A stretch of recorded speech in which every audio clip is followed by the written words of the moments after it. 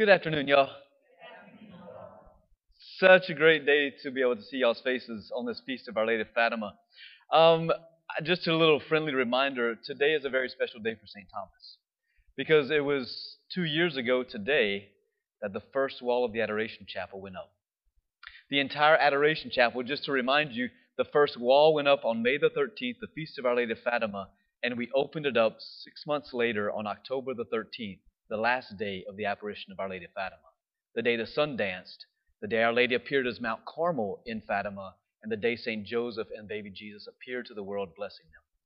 So that little chapel right there has a very, very significant connection to Our Lady of Fatima, and that was not planned by us. That was the architect, that was the builders and the rain that kept coming and coming that pushed us all the way back. And he said, let's have the turnkey on October the 13th, Father. And I'm like, are you kidding me? And then the first wall goes up. So, very special for us, right? I want to give you a little history real quick. And it's something I have yet to really develop, but it is something I feel like our Lord and Our Lady are giving me at some particular time in history, hopefully before I die, to develop and tease this out. Because I think it's important for our day and age.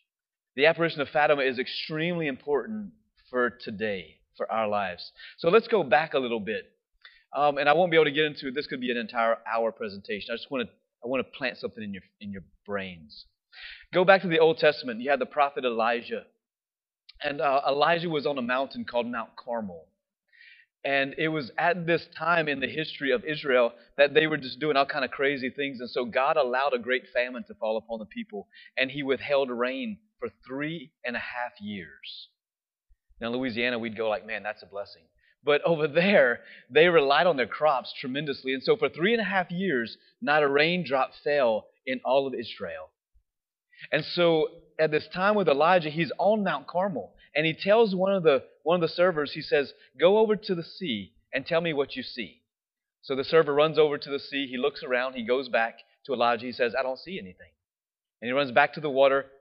Comes back, I don't see anything. Goes back to the water, comes back, I don't see anything. 6 times in the Old Testament, we're told that this server went on Mount Carmel, to the sea, looked out, didn't see anything, and comes back. On the 7th time, he comes back to Elijah and he says, I saw a small cloud arising from the sea.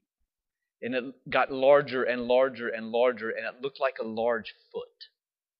All right? So Elijah at that moment tells the king and he tells the people, he says, go and get into your homes, lest you perish by the rain which is to come. And so biblical scholars have interpreted that foot to be the heel of our Blessed Mother, which was going to crush the sin that was taking place in Israel.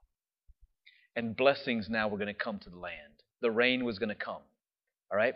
So it is going to mark for Israel the end of an era of evil. All right?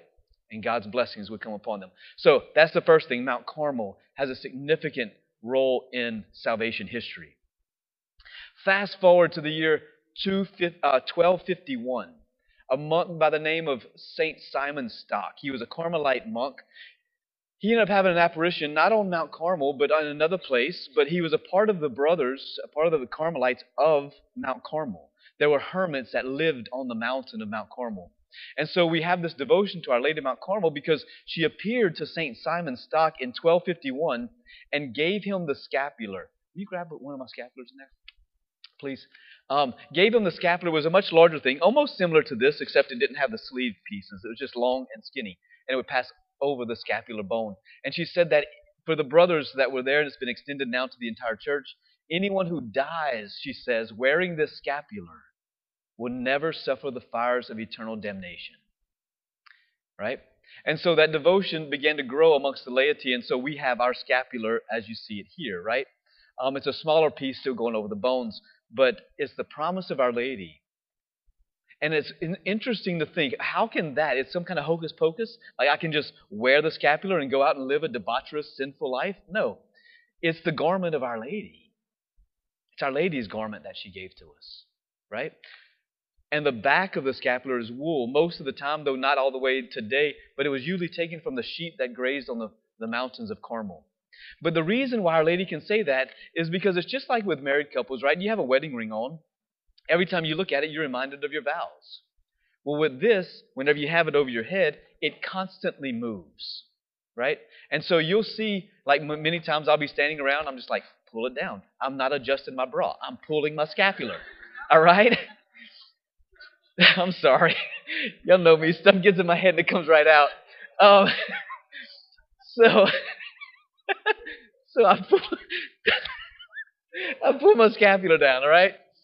And so what does that mean? What means that anytime you touch it, you're reminded of Our Lady.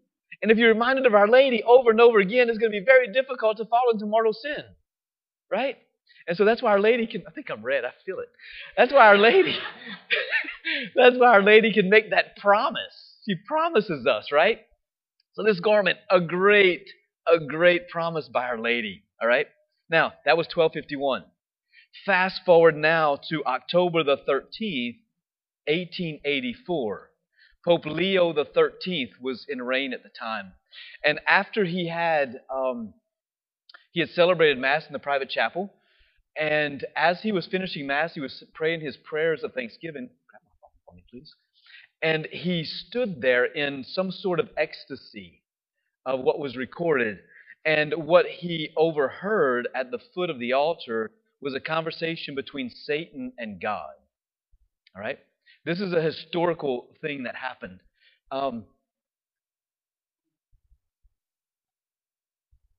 What happened is he is hearing, this is again 1884, October 13th.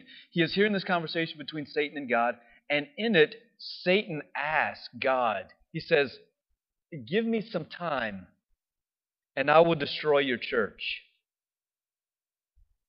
This is the exact conversation. Satan says to our Lord, I can destroy your church. The gentle voice of our Lord said, you can? Then go ahead and do it. Satan says, to do so, I need more time and more power. Our Lord says, how much time? How much power? Satan says, 75 to 100 years and a greater power over those who will give themselves over to my service. Our Lord said, you have the time and you will have the power. Do with them as you will. All right? That's historical. This is the Pope. And this is what happened. You look at that moment, whenever this began happening, and look at the increase of evil that's happening. Basically, put it into context. You look at Little House on the Prairie with Laura Ingalls, cute little thing that I had a hard crush on in my younger days, and you go to today. Look at how much evil has exploded in the last 100 years. I'm not even going to begin to go through the litany of the evil that has happened. At that moment, the Pope went straight into his office. He composed a prayer to St. Michael and an extra prayer for the exorcisms. And he mandated that every church throughout the entire world at the end of Mass, every low Mass, this was pre-Vatican II, would pray the St. Michael prayer and the Memorare, of which we still do at St. Thomas today. Because he knew what was to come, that an increase of evil was granted. That's 100 years, right? 1917, fast forward, October the 13th of 1917. Exactly 33 years later was the final apparition of Our Lady of Fatima. All right? Now, let's back up to May 13th of 1917.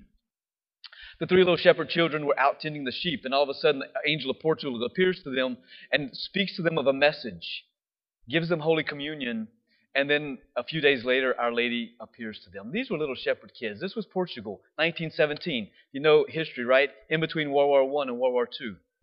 And she begins speaking to them of what's to come. And she says, if the world does not convert and consecrate themselves to my Immaculate Heart, she says, then Russia will spread its roots through the entire world. And these little children were so innocent, they didn't know who Russia was. They thought it was a woman that Mary was talking about. But we know, hindsight looking back, what she's speaking about. And so shortly thereafter, because the world did not heed the call of Our Lady, Hitler rose. And we know the history from there. And so in this apparition of Our Lady of Fatima, she calls to us over and over again to pray the rosary every single day, to go to confession as often as possible, to receive the sacraments and Holy Communion as often as we can. And she asks for the Pope to consecrate the world to her Immaculate Heart. That didn't happen until John Paul II came around and he consecrated the world to her Immaculate Heart. And so we get to our October the 13th, right? You can look at it and say, well, it's been exactly 100 years from the Pope's vision to October the 13th. And so that 100 years is up. In biblical times, it's not always exact days. It gives a little bit of time before and after. So we are in the era, we are in the time, y'all, of the end of that reign of Satan. The increase of his evil is coming to a close. That's why it is so vehement right now. Don't be surprised at what comes. All right? But it's not for us to lose hope, because Mary says, yes, that stuff is going to happen, but she says, in the end, my Immaculate Heart triumphs. And that's what we're waiting on. We're waiting in this moment, we're aching like Israel for redemption. We're waiting like Israel, aching for the triumph of the Immaculate Heart of Mary. That's where we're at right now in history, in salvation history. So we're here, and Our Lady is calling us to consecrate our hearts to her. Consecrate your families to Our Lady. This is the beautiful gift that we have, right? And so as evil increases, right, know that we are not alone and that nothing's done without permission of God. There's a reason why He's allowing these things to happen, because there will be the remnant that are gathered, right? And there will be great blessings and graces. Just as Israel was going through their famine way back in the day, they were calling out to God, so too with us, right? And so let us not lose heart. Let us not lose hope. Let us look at there is a divine plan that is unfolding. And these are the days, as St. Louis de Montfort says, that some of the greatest saints in the history of the church are going to rise up. Maybe that's you sitting in the pews. Great saints, greater than the ones we've ever seen before, are going to rise up from right here. Amen.